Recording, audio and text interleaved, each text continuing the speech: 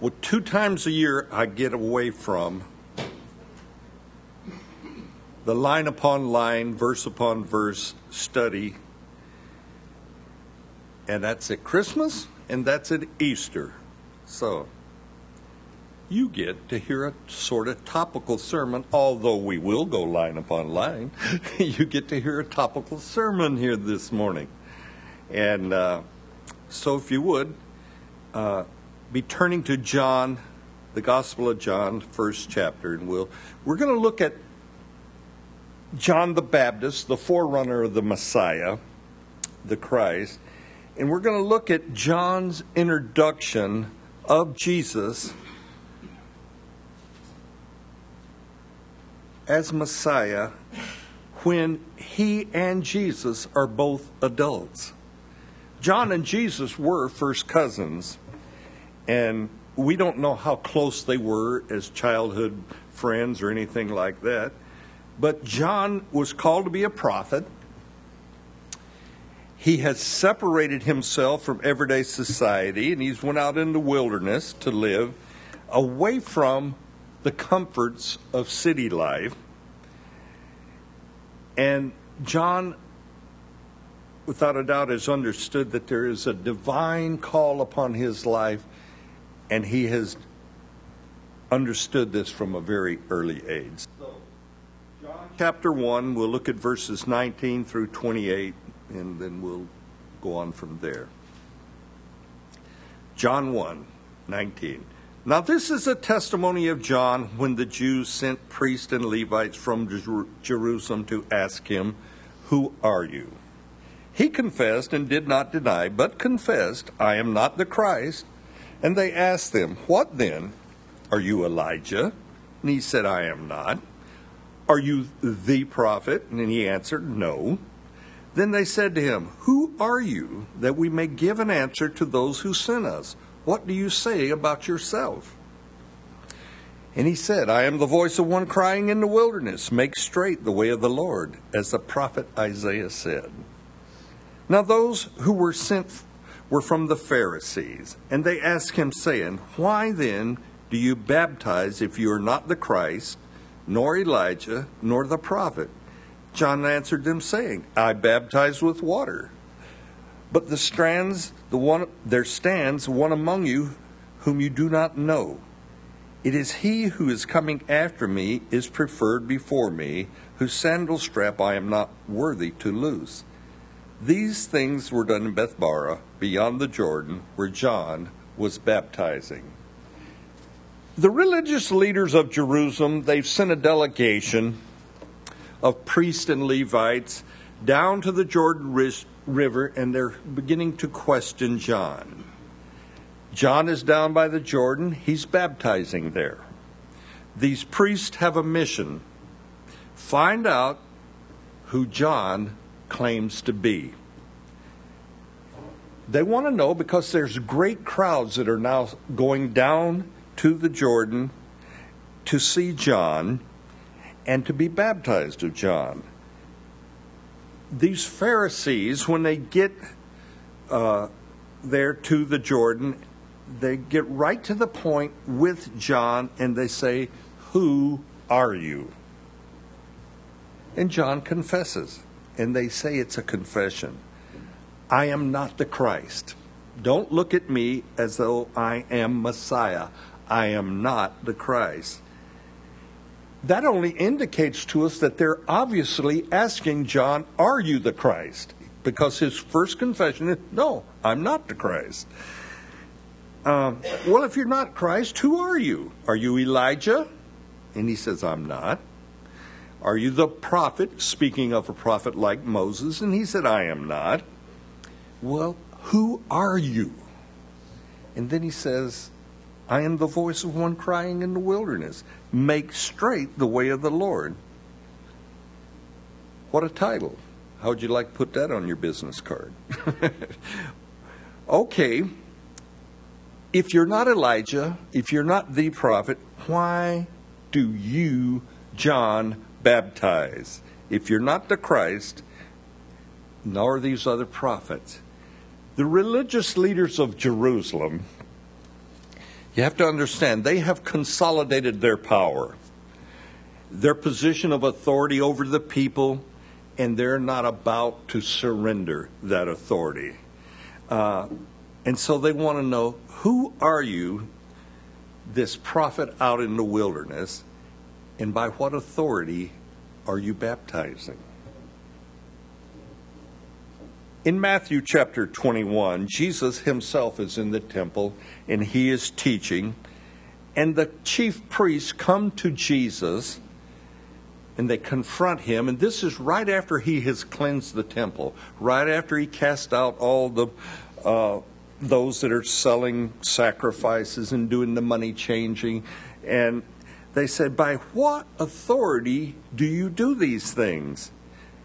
And who gave you this authority? The Pharisees and the Sadducees, they're on this authority trip. And Jesus answered it. I will answer your question if you will answer one question for me. And then he goes back to John. He says, the baptism of John, was it from heaven or was it from men? Jesus has trapped them. Jesus knows it. And the Pharisees know it. These religious leaders also, they know that they have been trapped.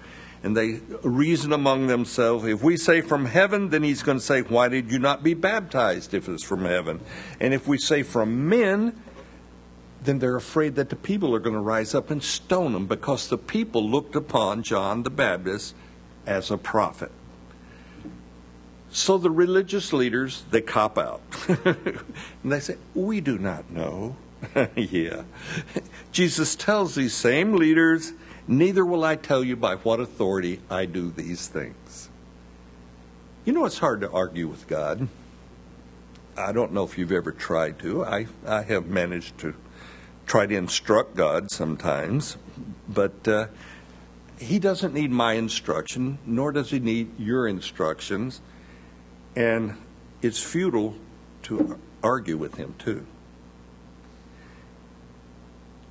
But the priests, they question John, and their questions center around, you are not one of us. You are not in the authority structure of here in Jerusalem. Why then are you, John, down there doing religious ceremonies like baptism? What are you doing, John? And that's a good question. So we pick it up again in John chapter 1, verse 29. The next day, John saw Jesus coming towards him and said, behold, the Lamb of God who takes away the sin of the world.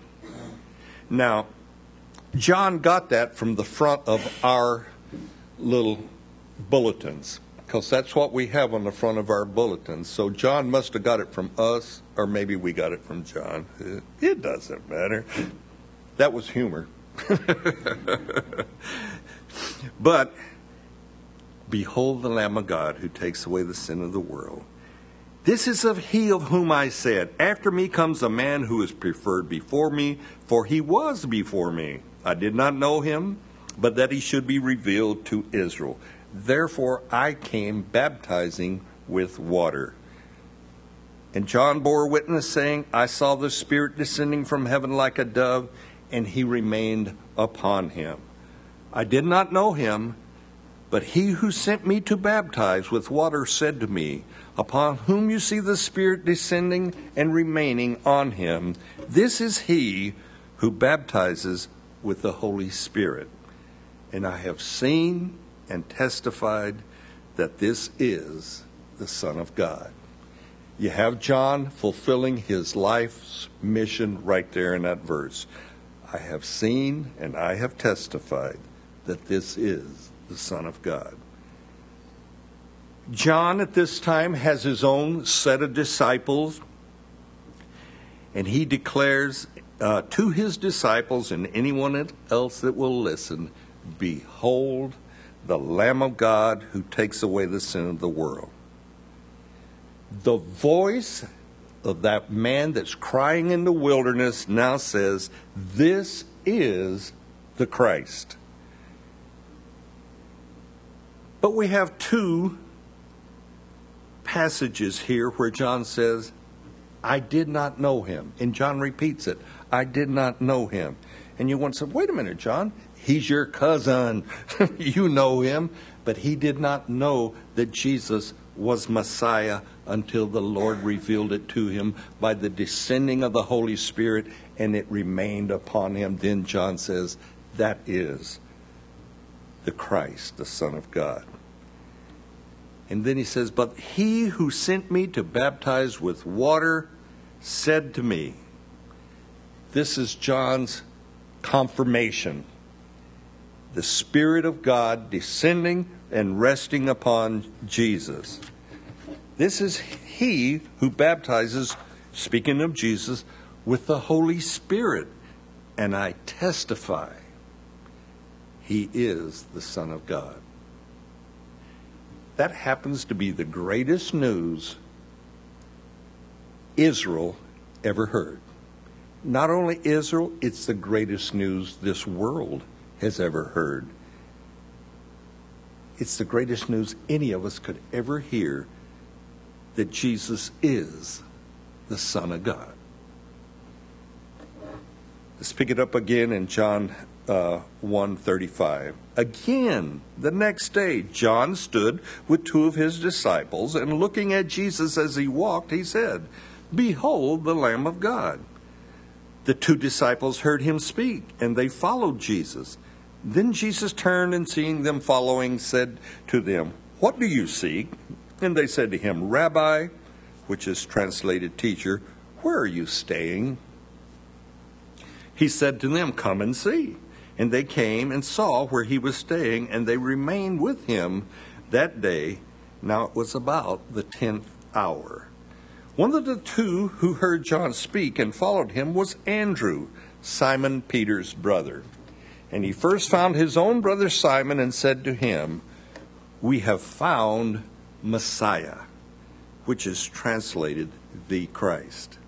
And he brought him to Jesus. Now when Jesus looked at him, he said, you are Simon, the son of Jonah. You shall be called Cephas, which is translated a stone. So we have John the Baptizer, the voice of one crying in the wilderness, and he proclaims again, Jesus is the Son of God. And when John declares this, two of his disciples go and follow Jesus. Jesus turns, seeing them following him, and he says, what do you seek? What do you guys want? And their simple reply is, Rabbi, where are you staying? These two disciples of John make it apparent that they want to hang out with Jesus. They want to be with Jesus. And one of these disciples is Andrew. And it's Simon Peter's brother.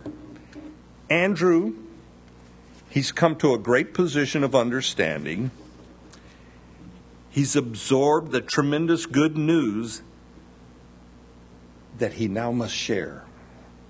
So Andrew goes and finds his brother, Simon Peter, and declares, we have found Messiah. And to that I want to say, or Andrew, has Messiah found you? Jesus at this time, he's beginning to assemble his group of disciples, his 12. And this is one of the two times the word Messiah is used in the New Testament. We'll look at the other one a little later.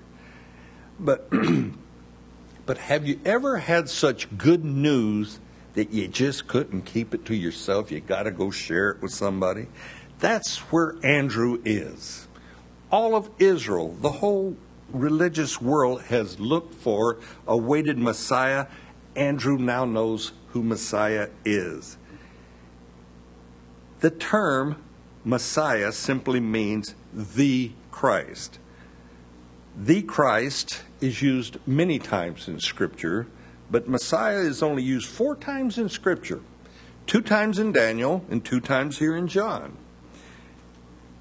But Andrew, He's found the Messiah, and he's delighted. He's excited about it. He's found the chosen one.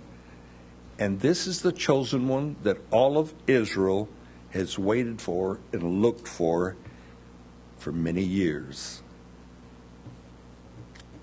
The Orthodox Jews still wait for their Messiah. They do not realize that it was Jesus, but they will. That's the work between Jesus and the Jewish people. He will reveal himself to them. But Andrew, he's found Messiah through the witness of John the Baptist. And the first thing Andrew must do is find his brother Peter and proclaim the good news. Just a thought here. When we tell people Merry Christmas, we are also proclaiming Messiah has come. Have you ever thought about that? Somehow Happy Holidays doesn't get it, does it? Merry Christmas. And like Mike said, we can be politically incorrect, but hey, you'll hear it here. Merry Christmas. Andrew finds Peter, and he brings him to Jesus. And that makes sense to then why Andrew and the other disciple, where are you staying? Well, Andrew runs, gets Peter, brings to where Jesus is staying. When we become Christians,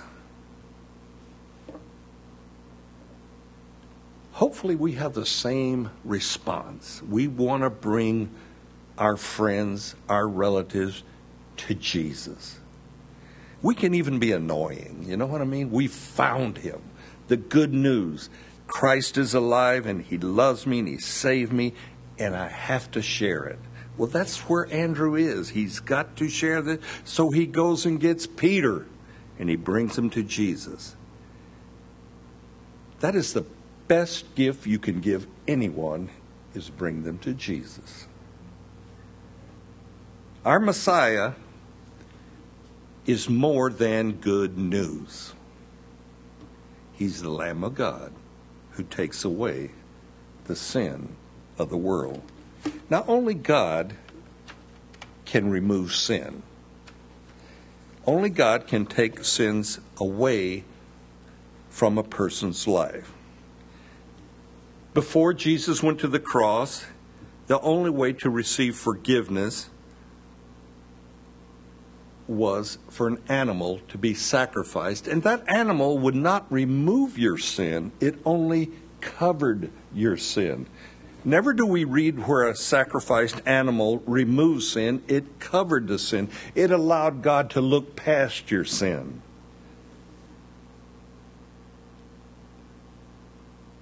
But the shed blood of our Lord Jesus removes our sin. And what a difference. Removing versus covering. No animals being sacrificed has ever removed a sin from one single person. It only causes God to overlook that sin. And Jesus' shed blood on the cross, it purges us, it cleanses us, it removes our sins, never to be remembered again. Thank you, Lord. We're told that it's even as far as the east is from the west, so our sins are removed from us. Why did the Lord say east from west? Because if he would have said north from south, you can go north till you turn and then go south. But if you go east, you never stop going east. Or if you go west, you never stop going west. As far as the east is from the west, not the north from the south. So whoever wrote this, John, he had that in mind. It's removed from us. It is so much better, it is completely different than our sins being covered. Because your sins are covered, and then what happens? You sin again, and then another animal has to die for more sins to be covered. But here's what I think our Lord would have us take from this. never be casual about asking for forgiveness of sin. Forgiveness is available. Thank you, Lord. Grace is more than abundant. But we never want to take forgiveness for granted. We never want to assume upon the grace of God. When Peter met Jesus via Andrew's introduction, it's a noteworthy meeting. When Jesus looked at Peter, he said, "You are Simon, son of Jonah. You shall be called Cephas," which means small stone. For Jesus to rename Simon to Cephas shows a personal intimacy right away. An intimate act by our Lord upon Peter.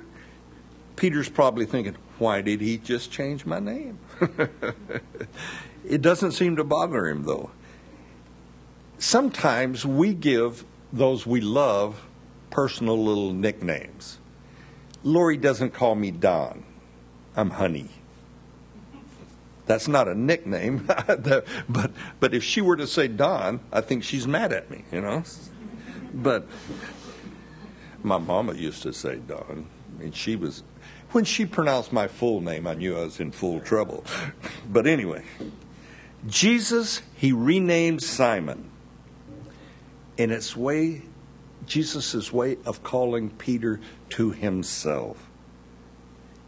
As we said, Jesus is in a process of calling his 12 disciples to follow him. And we see the 12 and John the Baptist and others seeing Messiah. But Messiah is mentioned also in chapter 4 of John. You may want to turn to chapter 4. Jesus and his disciples are traveling, and they're going through Samaria. They approach one of Jacob's well at Sychar, and at the well there's a Samaritan woman, and Jesus asks her for a drink of water.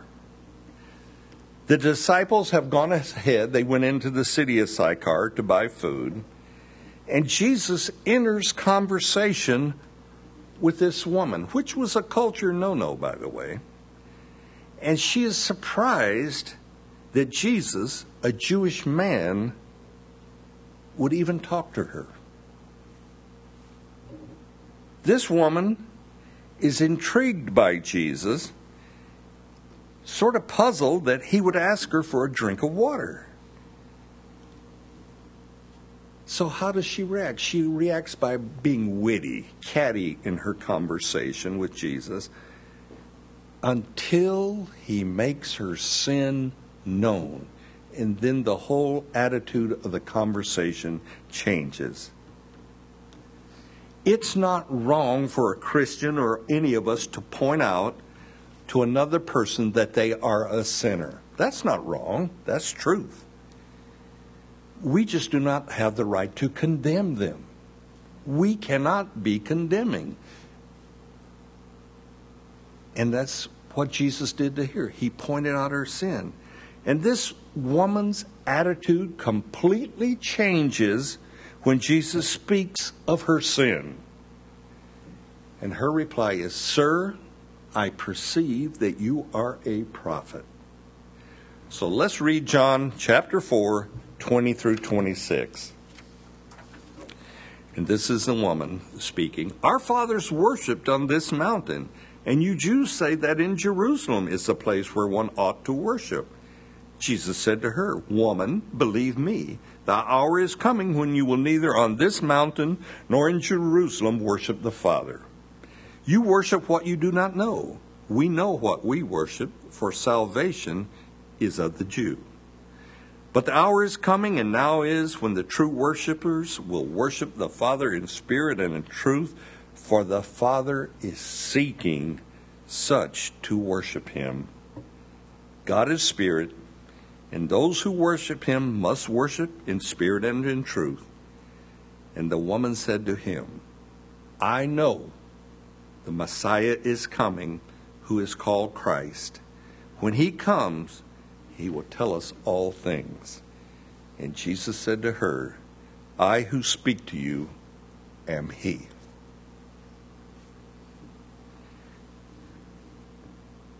What a revelation. Verse 25, the woman declares, she says, I know one thing. Messiah is coming, who is the Christ. And when he comes, he will tell us all things. And Jesus' simple reply is, hey, it's Messiah who's talking to you, woman. And it has a profound effect upon this woman, for she believes.